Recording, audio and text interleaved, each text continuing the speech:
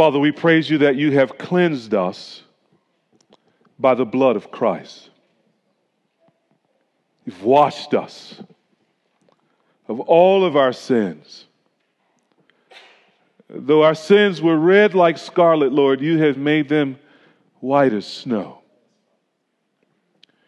We have a righteousness that we did not achieve, a perfection that we could not attain, a holiness that's not in us, all because of Jesus, who is our righteousness, who is our holiness, who is our perfection.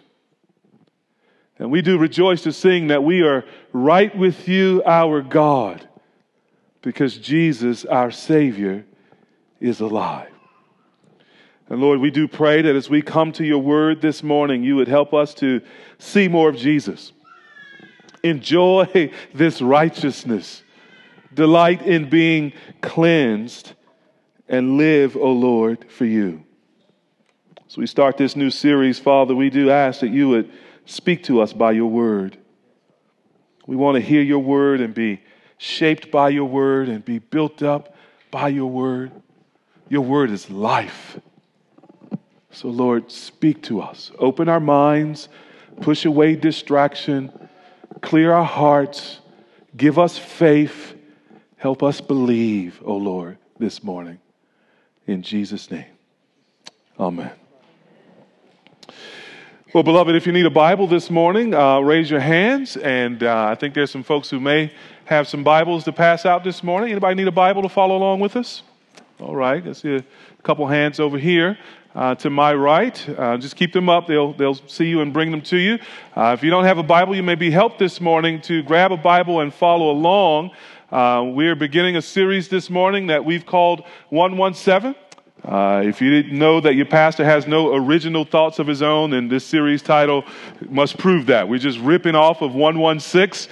We're not ashamed of the gospel. And what comes after 116? Well, 117. We're sort of taking our key text from Isaiah 117, which calls us to learn to do good, to seek justice, to correct oppression, to bring justice to the widows and the fatherless. We want to think in this series about what that means. God calls us to that in his word. And so, as people who are Bible people, who love his word, we need to think God's thoughts after him and get our minds shaped by God's word. So as we come to this series, I want to sort of state four goals, really. Number one is we want to understand the biblical idea of justice. There's a whole lot of justice talk in the world, and a whole lot of it is not biblical. And we want to learn to hear that word with the Bible ringing in our ears rather than the world. Number two, we want to apply the biblical idea of justice to Christian discipleship.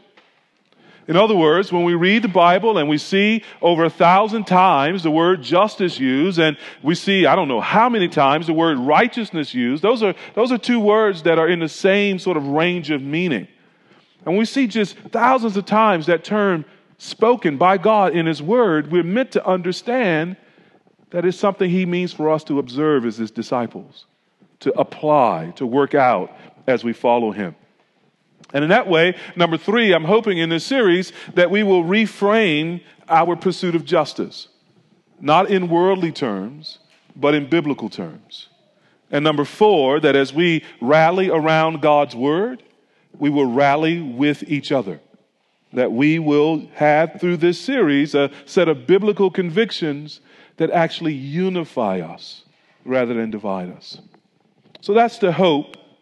And I just want to say right off the top, there are two ways that you can wrongly hear this sermon and this series. Two ways that you can wrongly hear this sermon and this series. Number one, you can hear the series as if the series is designed to hurt you.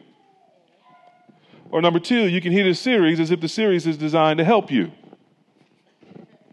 The series is designed to heal in the best way I know how, by having us base our thoughts, our feelings, our actions on God's word.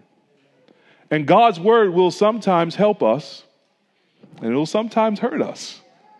It will sometimes cause us to ball our toes up as it steps on it, And very often it will heal and help. And that's what I'm praying for in this series. In this sermon, which we've titled Risk and Rewards of Discussing Justice, I want to sort of hang our thoughts on 2 points here. Number one, we want to talk about 10 risks with this sermon series. At least 10 risks that I thought of doing this sermon series. All right, so I don't know if that makes you nervous or makes you comfortable. All right? And then number 2, 3 reasons then that this sermon series is necessary. I want to sort of state up front, pastorally, that I recognize that there is some volatility with this topic. And I recognize right up front that that volatility will be felt sometimes like a risk or a threat. And yet, from the Bible, I want to suggest to us that there are 3 overwhelming and compelling reasons why we should give our attention to this anyway. 4 rewards for giving our attention to this. So let's consider these 10 risks.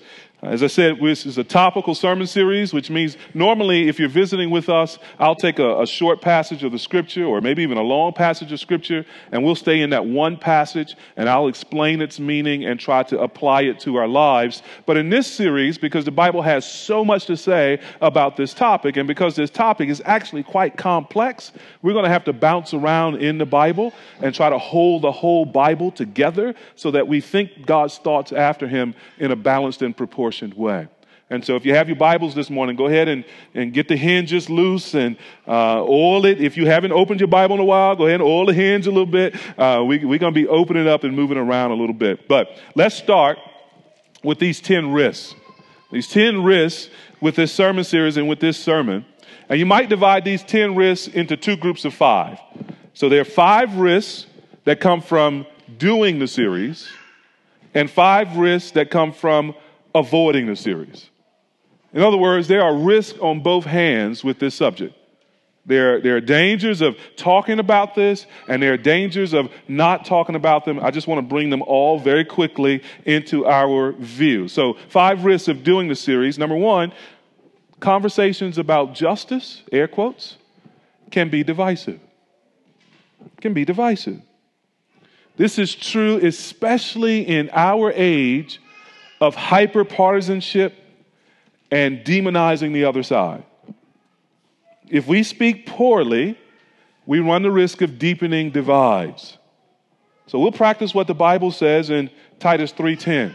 Paul writes there to Titus, as for a person who stirs up division, after warning him once and then twice, have nothing to do with him. Knowing that such a person is warped and sinful, he is self-condemned. The Bible gives us instruction for how to deal with division. And as we go through a topic like this where it can be so tempting to be divided, we need to bring that instruction to the conversation as well. Not looking to be divisive. Number 2, conversations about justice can lead to unbiblical definitions of the gospel itself. So some people have taken justice and put it in the place of the gospel, so that what is central to them and what occupies their affection is this pursuit of justice. Now, I'm going to be making the case that understanding and doing justice is absolutely vital to our faith, but we cannot forget what the Bible says in 1 Corinthians 15:3 and 4. You will know these words. For I delivered to you as of first importance what I also received, that Christ died for our sins in accordance with the scriptures, that he was buried, that he was raised, and raised on the third day in accordance with the scriptures. In other words, when Paul says in accordance with the scriptures, he's talking about the Bible, and he's saying the thing that the Bible says is of first importance isn't justice, but Jesus. That he died for our sins, that he was buried and raised 3 days later. Now, that truth of the gospel has a lot to do with how we understand justice, but they are not synonyms. They cannot be exchanged. And there's a danger to that.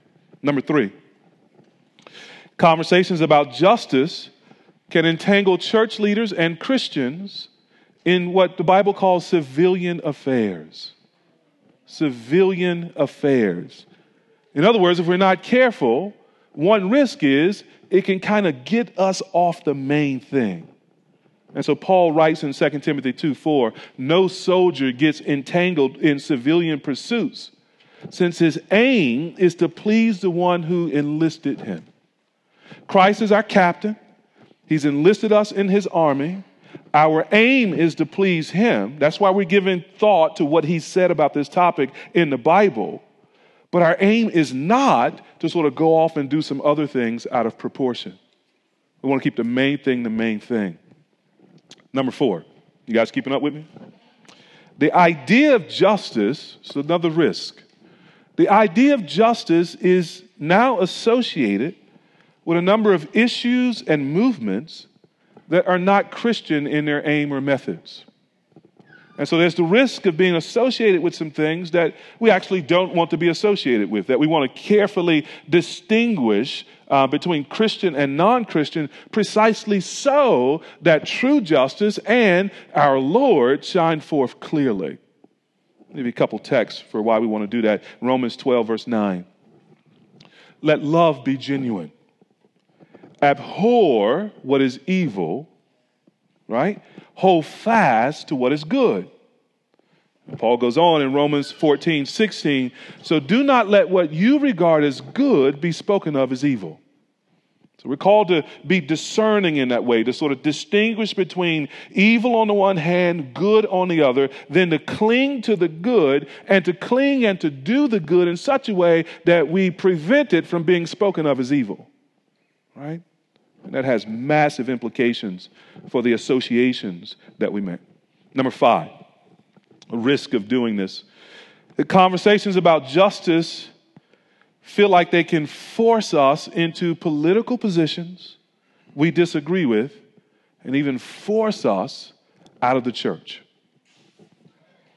These conversations, perhaps more than any other, touch upon matters of conscience.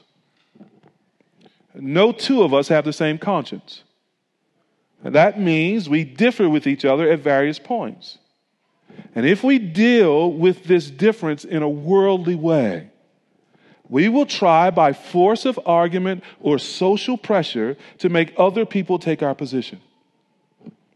The goal is not to bind one another's conscience to one political party or one policy position or anything of that sort. Rather, the goal is to have our consciences bound and shaped by the Word of God. It's the only thing that can legitimately bind the conscience is God's Word, because He's Lord. And we come under that Lordship by coming under His Word. So those are 5 risks of doing this, right? We engender the possibility of division. We engender the possibility of binding people's consciences. We face the possibility of unbiblical definitions of the gospel. We may get entangled in civilian affairs and so on. So oftentimes what then is concluded, because those are real dangers and they are painful risks when they happen, what is concluded is, therefore, we don't talk about this. And much of the church has sort of taken that position. We don't talk about this. We don't do politics, and we don't do that kind of thing because it's divisive. And I don't think I have to convince you that we probably have landed in a day and age where that strategy no longer seems to be effective. Where not talking about it doesn't really achieve the peace that we want in Christ's body. Right? So there are risks then of not talking about this. Let me give you 5. So the next one, number 6, is that our culture and politics already disciple us into unbiblical views. Right? So one result of not talking about the Bible's teaching on justice is we can end up letting our favorite news channels and our favorite commentators and secular personalities effectively disciple us in this area. And if we allow the world to tell us what justice is, then we should not be surprised that we become worldly and divided in the church. And worse, we sometimes baptize that worldly view as Christian when it's not. Number 7, the risk of not doing this is that we risk repeating the bad historical witness of the church.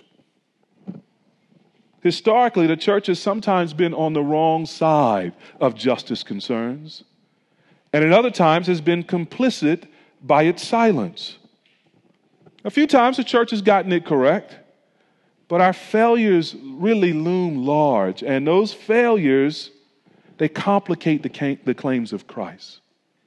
And so just to pick some big examples, right? There are quarters of the Christian church that were on the wrong side of the slavery question. No doubt about it. Argued for slavery, held slaves, and to this day, for some people, that's a stumbling block. There were churches that were on the wrong side of the civil rights movement.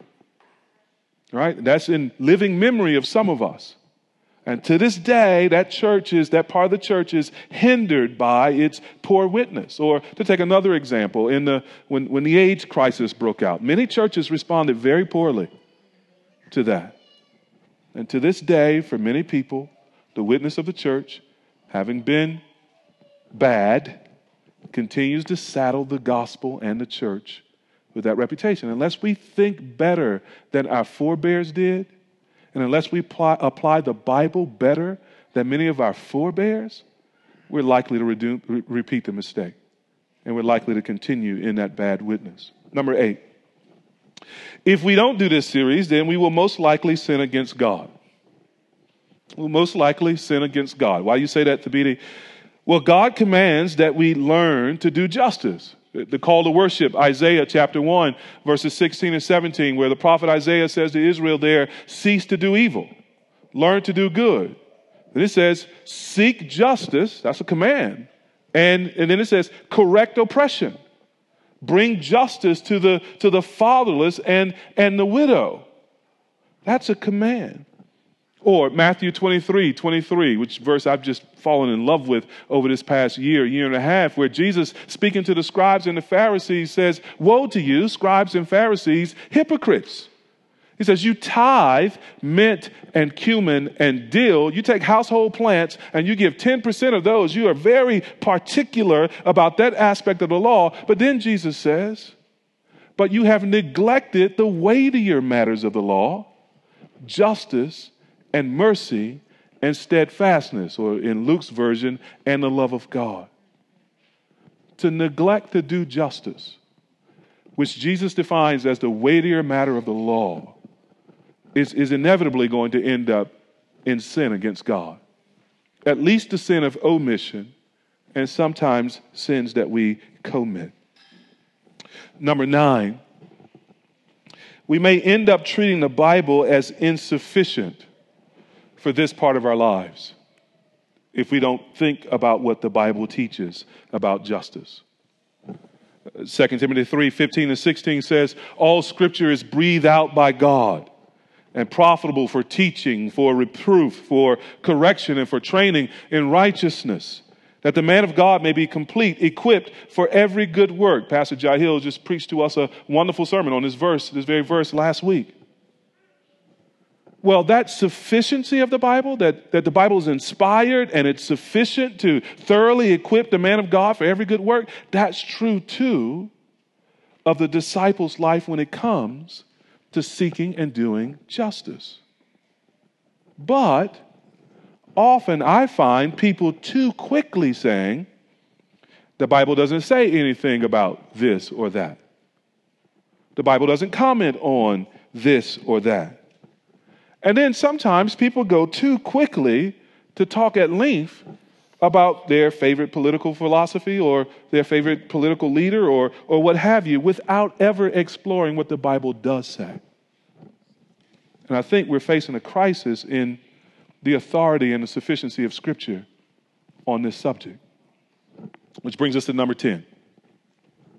Number 10, if we don't think about this carefully and biblically, then I'm concerned we risk prolonging disunity in the church.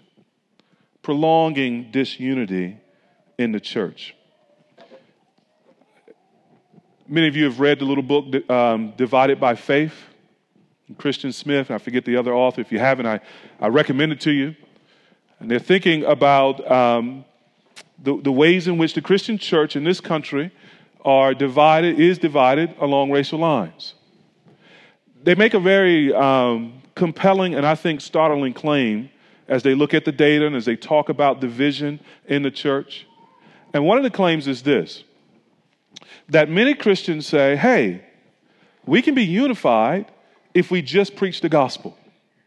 If we just preach the gospel, we'll come together, we'll focus on Christ, we'll be one. And they make the argument that actually the Christian church is more divided along racial lines, particularly when it comes to these sort of justice issues and so on, than is the rest of the world.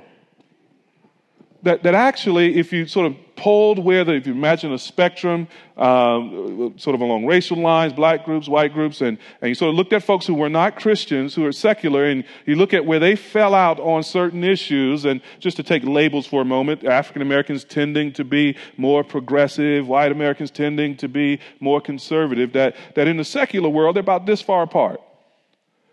Add Christianity and the church, and that division gets even wider, even further apart.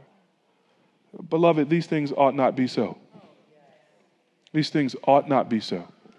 So there's either something defective in how we're thinking about the gospel, or there's something defective in how we're approaching the rest of the Bible, because apparently we're not seeing increasing unity. And I think that's what the Lord wants for his church. I'm convinced of that. And so if we don't think about this carefully, then I think we may prolong and even deepen the disunity that's already there.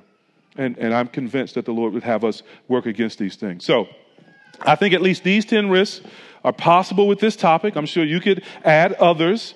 And so you might ask the question, why do this series then, Pastor T? And my answer would be very simply, because those things are already true in some measure, and we need Jesus to fix it. We need Jesus to fix it. And as I look around the church world and travel and speak at conferences and visit churches to share in some way, it seems to me that, again, we're already divided along this line, and people are already being judged and misunderstood. And sadly, the last several months, we've seen people break alliances with their local churches, break away from their theological camps over these issues. And in the middle of it, I am concerned that we are breaking away from the Bible and gospel and Jesus. So how do we fix it? Well, beloved, we never fix spiritual problems by dodging the Bible. We can only fix spiritual problems by applying the Bible. And applying the Bible where it hurts. Applying the Bible where it hurts. If we go outside after the service today and we see a little kid out playing on the sidewalk, maybe they're on a scooter or something and speeding down the sidewalk, and they hit a bump and they fall and skin their knee, if we're compassionate people, we'll go up to the little child and make sure they're okay. If it's your child, now only if it's your child, you might say something like, let me kiss your boo-boo, right? But if it ain't your child, that just gets you arrested, or it should, right? But you go up and you brush off the knee, and you get the scrapes clean, and maybe you've got a Band-Aid or some antiseptic, and you apply it to the knee, don't you? You don't go up to the child who's just fallen off their scooter and scuffed up their knee, and you say, let me kiss your elbow. That doesn't make any sense. You have to apply the remedy to the wound. And I'm convinced that a lot of our gospel preaching is like kissing elbows when the knee is scraped. And so what we need to do is bring the Bible to the wound and let the Bible do the healing. That's the remedy. And that's why we want to come to this topic and spend some time on this topic. So, having said that, I don't want to just make a pragmatic case. I also want to make a biblical case. I want to give us 4 reasons why we should do this series, 4 rewards that I believe the Lord has for us as we think carefully and prayerfully through this subject and through this topic. And if you want, you can follow along with me in these passages of Scripture. Number 1, we'll get the reward of knowing God Himself. The reward of knowing God Himself. Look with me in Jeremiah chapter 9, verses 23 and 24. In Jeremiah chapter 9, 23 and 24, the prophet Jeremiah is speaking to the people of Israel. And he has this to say in the midst of that sermon. Thus says the Lord, let not the wise man boast in his wisdom. Let not the mighty man boast in his might. Let not the rich man boast in his riches, but let him who boasts boast in this, that he understands and knows me, that I am the Lord, notice, who practices steadfast love, justice, and righteousness in the earth. For in these things I delight, declares the Lord. Beloved, to know our God is a matter of great boasting. It's a matter of great rejoicing, a matter of great delighting, a matter of great happiness. We're fools if we boast in our strength, and our strength is failing. We're foolish if we boast in human wisdom, when God has told us in His Word that He confounds human wisdom. And we're fools if we boast in our riches, because our money makes wings and flies away. You can't take it with you, as my mama would say. We're foolish if we boast all in that. But there is one thing supremely worth boasting in. It is that we understand and we know God. We should glory and delight in the personal knowledge of God. In fact, according to John 17:3, that's what salvation is, to know God, the one true God, and Jesus Christ, whom He has sent. We should glory in that. However, to know God and to understand Him means we have some information about His character, what He's like, and how He acts. And specifically, God tells us here through Jeremiah that we ought to understand that He is the Lord. He's the owner and ruler of all things. He's King of kings and Lord of lords. And then He tells us what He's like. He is the Lord who practices steadfast love, justice, and righteousness in the earth. Let me put it in the negative. If you don't know this about God, then you don't know God. If you and I don't know that He is the Lord, if we don't know that He practices, present tense, steadfast love, that He practices justice, that He practices righteousness, notice, not just on the final day when He brings a perfect justice, but notice what He says. He does that in the earth right now.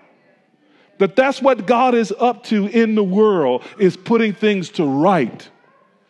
If we don't know that about Him, then, beloved, we don't know God well.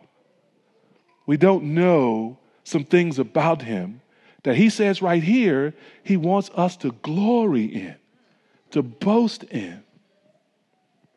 See, to understand and to know God is to gladly accept and anticipate these things about Him. I say gladly accept because God Himself in verse 24, He says, for in these things I delight. God is pleased with who He is. He likes Himself. He doesn't have self-esteem problems. He says, this is how I am. I'm righteous, I'm just, I'm steadfast in my love, and that's all right. I delight in these things. And beloved, the truest act of worship occurs when our hearts delight in what God delights in. When our joys map over God's joys. And here in Jeremiah 9, He's calling us to love justice and righteousness. It's interesting when Moses leads the people out of Deuteronomy 32, and he breaks out there in the Song of Moses, the first thing that he sings about the character of God is that God is just and righteous. Deuteronomy 32:4, the rock, His way is perfect, for all His ways are justice. A God of faithfulness and without iniquity, just and upright is He. I wish God had put the music notes to that song in the book. For we're meant to be singing this praise of God's character all of our days. Zephaniah 3, verse 5. You can write this down and look at it later. Zephaniah 3, verse 5. The prophet Zephaniah says there, the Lord within her, within this oppressing city in verse 1. This unrighteous, oppressing city whose officials are corrupt. He says in verse 5, the Lord within her is righteous. He does no injustice. Every morning he shows forth his justice. Each dawn he does not fail. You see, God may be surrounded by the godless and the oppressive, but every morning he makes his justice to shine like the rising sun. We're meant to understand and to live in the light of God's character. And that's meant to be for us a great reward to know God in this way and to glory in him. But there's a second reward of thinking through this subject. It is the reward of the happiness of worshiping God in a way that pleases him. Of worshiping God in a way that pleases him. If you have your Bibles, turn with me to Amos chapter 5. Amos chapter 5, in this chapter, Amos is preaching like a good evangelist. He's calling the people to seek the Lord and to live. Over and over, he says that throughout this chapter. Seek the Lord and live, lest he break out like fire in the house of Joseph, and it devour with none to quench it for Bethel. And you'll see why he says that in verse 7 of chapter 5 is because the people have turned justice to wormwood, to bitterness, and cast down the righteousness to the earth. Verse 11, notice what they do. They trample on the poor and they exact taxes of grain from him. Verse 12, at the end, they afflict the righteous and they take a bribe and they turn aside the needy in the gate. And so God calls them through Amos in verse 15 to hate evil and love good and establish justice in the gate. It may be that the Lord, the God of hosts, will be gracious to the remnant of Joseph. But what I want us to observe begins in verse 21. Notice what God goes on to say there about their worship. I hate, I despise your feasts, and I take no delight in your solemn assemblies. Even though you offer me your burnt offerings and grain offerings, I will not accept them. And the peace offerings of your fattened animals, I will not look upon them. Take away from me the noise of your songs. To the melody of your harps I will not listen. Verse 24. But instead, let justice roll down like waters and righteousness like an ever-flowing stream. You will know verse 24. I don't think anybody in the last two generations has made that verse more popular than Dr. King. Often quoting that verse, let justice roll down like waters and righteousness like an ever-flowing stream. More than just religious offerings and external acts of worship, God wants a people who not just gather on Sunday morning or gather in that day in the temple to go through these rituals. God wants a people whose everyday life is marked by justice and righteousness, whose everyday life is marked by setting crooked things straight and coming against what's wrong and standing for what's right. It must be said that today, Dr. King is more popular than he ever was when he was living, even among people who opposed him when he was living. But appreciating Dr. King's legacy can't be reduced to getting a quote on a sign and posting it in your yard or putting it on Twitter and Facebook. And honoring his legacy can't be left to car manufacturers selling pickup trucks during the Super Bowl. If we would believe verse 24 of Amos 5, and if we would more than honor Dr. King, but honor God, we must be these kind of people who let justice roll down like waters and righteousness like an ever-flowing stream. Otherwise, beloved, we must come to think that God is not pleased with our songs and our quiet times and our offerings. God doesn't need those. He has a perfect sacrifice in his Son. That's what pleases God. But what he calls us to do now is to do justice. That's our reasonable act of worship. And that's not just Amos in his day. That's really running all the way through the prophets. So let me show it to you in one other place. Isaiah chapter 1, which we have been speaking of, and we heard in the call to worship. You turn with me to Isaiah 1. Isaiah begins that great book of prophecy on this very theme. And so he asked a question in verse 11 of Isaiah 1, what to me is the multitude of your sacrifices? This is God speaking through Isaiah. What to me is the multitude of your sacrifices? I've had enough of burnt offerings of rams and the fat of well-fed beasts. I do not delight in the blood of bulls or of lambs or of goats. And then he brings his complaint in verse 12. When you come to appear before me, who has required of you this trampling of my courts?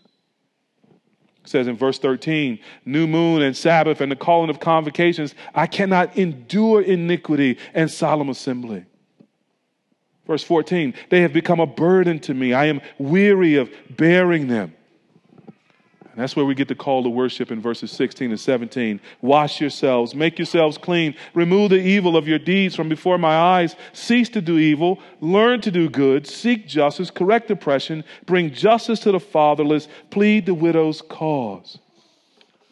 See how active a part of worship those things are. Seek justice. I mean, search for it like treasure. Hunt it like a hound. Correct oppression. Take your stance against it. Make the crooked straight. Bring justice to the fatherless. You know, we're to become delivery boys of justice. We're to show up at their homes, bringing justice to them. Plead the widow's cause. We're to open our mouths. Speak up for the vulnerable. Take up their cause as our own. These are the worship requirements of a God who himself practices steadfast love, justice, and righteousness. Deuteronomy 16:20 captures it very succinctly. There, Moses writes, justice and only justice you shall follow. Justice and only justice you shall follow, that you may live and inherit the land that the Lord your God is giving you. There's the reward of offering worship that's pleasing to God when we become a people who seek after justice. And number 3, there's the reward of better understanding the gospel itself. There's the reward of better understanding the gospel itself. This is why we need to think through this subject. And to see that, turn with me to Malachi chapter 2. Malachi chapter 2, verse 17, down to 3, verse 5. This is what the word of the Lord says. You have wearied the Lord with your words. But you say, how have we wearied him? By saying, everyone who does evil is good in the sight of the Lord, and he delights in them. Or by asking, where is the God of justice? You see what's happening there in verse 17? The people are complaining against God because of their oppression, and they're accusing God of basically treating evil people as good, and they're accusing God by saying, where is the God of justice? Why didn't he deliver us? And God says he's wearied by that. And this is what he says. He promises in verse 1 of chapter 3, behold, I send my messenger, and he will prepare the way before me. And the Lord whom you seek will suddenly come to his temple, and the messenger of the covenant in whom you delight, behold, he is coming, says the Lord of hosts. But who can endure the day of his coming? And who can stand when he appears? For he is like a refiner's fire and like fuller's soap. He will sit as a refiner and purifier of silver, and he will purify the sons of Levi and refine them like gold and silver, and they will bring offerings in righteousness to the Lord. Then the offering of Judah and Jerusalem will be pleasing to the Lord, as in the days of old, as in the former years. If you know your Bibles, you recognize what's going on in verses 1 to 4. There's the promise of a messenger who comes before the Lord. That's John the Baptist, who prepares the way for the coming of Christ. And there's the promise of the Lord himself coming, which is fulfilled in the Son of God, when Jesus takes on human flesh and comes to deliver his people from their sins. And that imagery there of refiner's fire and fuller's soap. He comes in such holiness and such intense purity that he purifies his people. And he does that supremely on the cross when he sheds his blood for the covering of our sins. And so the sons of Levi are purified. The believers in Christ are purified and they are made righteous with the Lord and bring offerings to the Lord. And they're made pleasing in his sight. But then notice verse 5. Then, when this Messiah has come, when Jesus has come, then I will draw near to you for judgment. I will be a swift witness against the sorcerers, against the adulterers, against those who swear falsely, against those who oppress the hired worker in his wages, the widow and the fatherless, against those who thrust aside the sojourner and do not fear me, says the Lord. You see what the Lord says there? That the coming of the Messiah will be the bringing also of justice. He will witness against the injustice of sorcery. He will witness against the injustice of stealing someone else's spouse. He will witness against those who lie under oath. He will witness against those employers who cheat their workers and those employers who cheat widows and orphans and vulnerable people. He will witness against those who kick out the immigrants. They wanted to know, where is the God of justice? God says, I'm coming. I'm coming. And when I come, I will purify those who are mine, and I will judge those who are not. And all throughout the Bible, this idea of the coming of God's justice in the world is tied together with the promise of the Messiah. Jeremiah 23, verse 5. Behold, the days are coming, declares the Lord, when I will raise up for David a righteous branch, and he shall reign as king and deal wisely. And this is what the text says, and shall execute justice and righteousness in the land. Isaiah chapter 11, also talking about the righteous branch, says this in verse 4, with righteousness he shall judge the poor and decide with equity for the meek of the earth. And he shall strike the earth with the rod of his mouth, and with the breath of his lips he shall kill the wicked. Verse 5, righteousness shall be the belt of his waist, and faithfulness the belt of his loins. And Matthew tells us that Jesus fulfills this. Matthew 12, verses 18 to 20, quoting from Isaiah 42. Behold, my servant whom I have chosen, my beloved with whom my soul is well pleased. I will put my spirit upon him, and he will proclaim justice to the Gentiles. He will not quarrel or cry aloud, nor will anyone hear his voice in the streets. A bruised reed he will not break, and a smoldering wick he will not quench, until he brings justice to victory. And in his name the Gentiles would hope. You see, beloved, justice is not contrary to Jesus. Jesus accomplishes justice. He's going to bring justice to victory. It's our joy to see that in our Savior, to see that in our Messiah. Not to lop that off of him, but to understand it rightly and to follow him in it. And this is the fourth reward, the final reward. If we do, we'll be happy. We'll be happy. Matthew chapter 5, verse 6. Jesus preaching there in the Sermon on the Mount, going through the Beatitudes. Many of you will know this, blessed, which is a word that means happy or joyful. So he's telling us how to be happy in following him. And one of the things he says there in that list of things that bring happiness as his disciples, he says, blessed are those who hunger and thirst for what? Righteousness. Why? For they will be filled. Keep it in mind that righteousness and justice are twin words.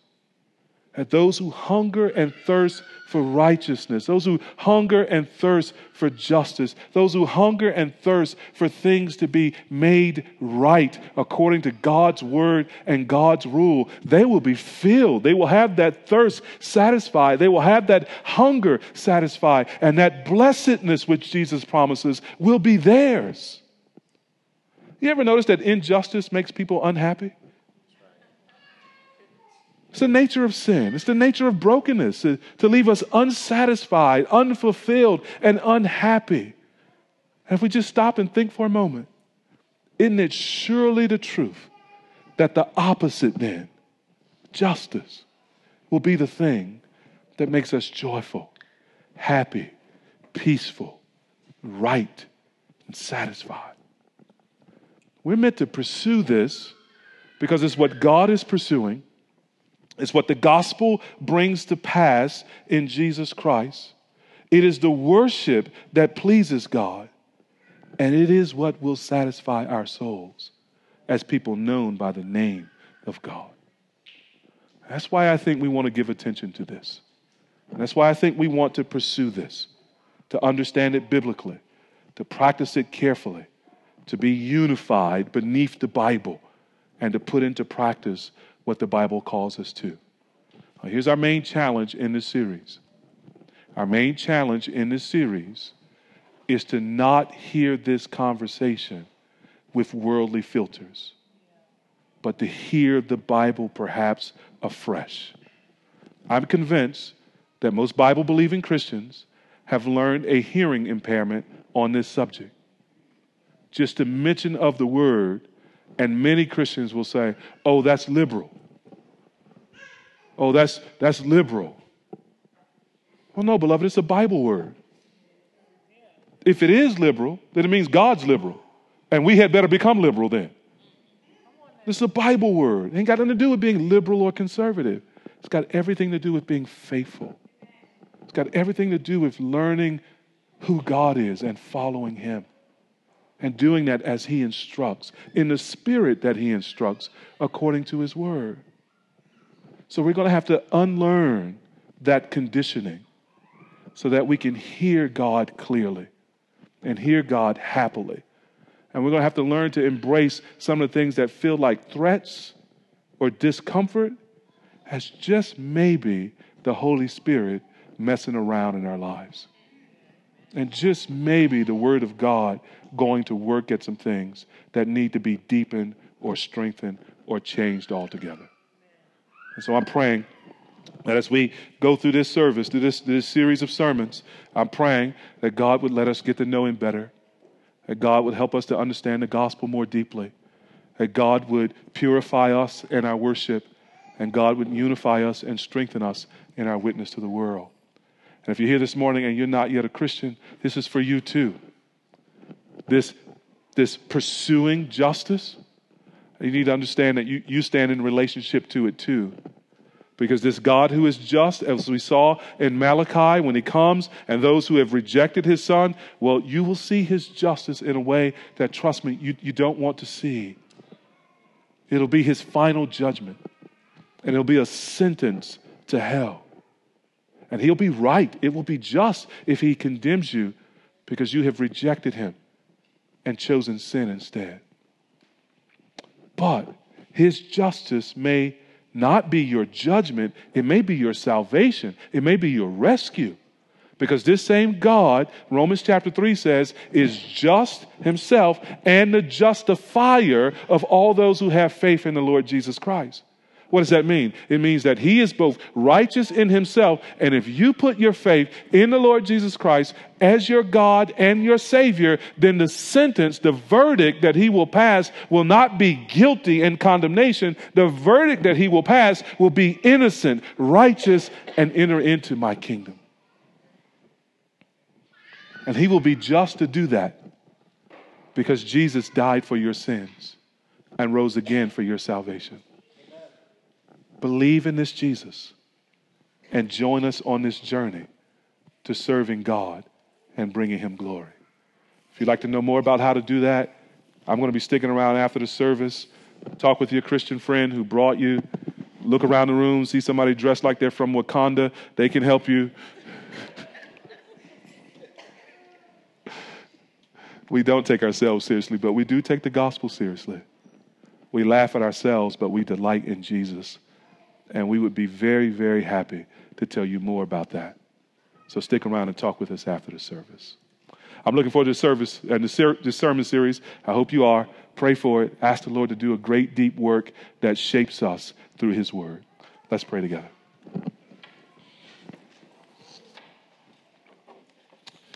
Father, we do praise you for your word. And we praise you for what you have for us in your word. It's more than we can hope or imagine. And sometimes we come to your word with our comfortable categories. We would never say it, but sometimes we come to your word as if we already know everything in it. Oh Lord, shake us from that. Take away from us that kind of thinking and give us a fresh openness, a fresh eagerness, clear hearing, so that we might see more deeply into your character and know and understand you and delight in you, glory in you, boast in you, that you are the Lord, and you are the God who practices steadfast love and justice and righteousness in the earth. And make us like you. Whatever is our walk of life, we may be stay-at-home moms, or we may be working on Capitol Hill. We may be car mechanics, or we may be heart surgeons, or we may be unemployed, or we may be retired. Whatever is our walk of life, help us to walk justly before you. Help us to be humble before you. Help us, O Lord, to love mercy so that you are glorified and we are satisfied. Do this for the praise of your name, we pray. In Jesus' name, amen.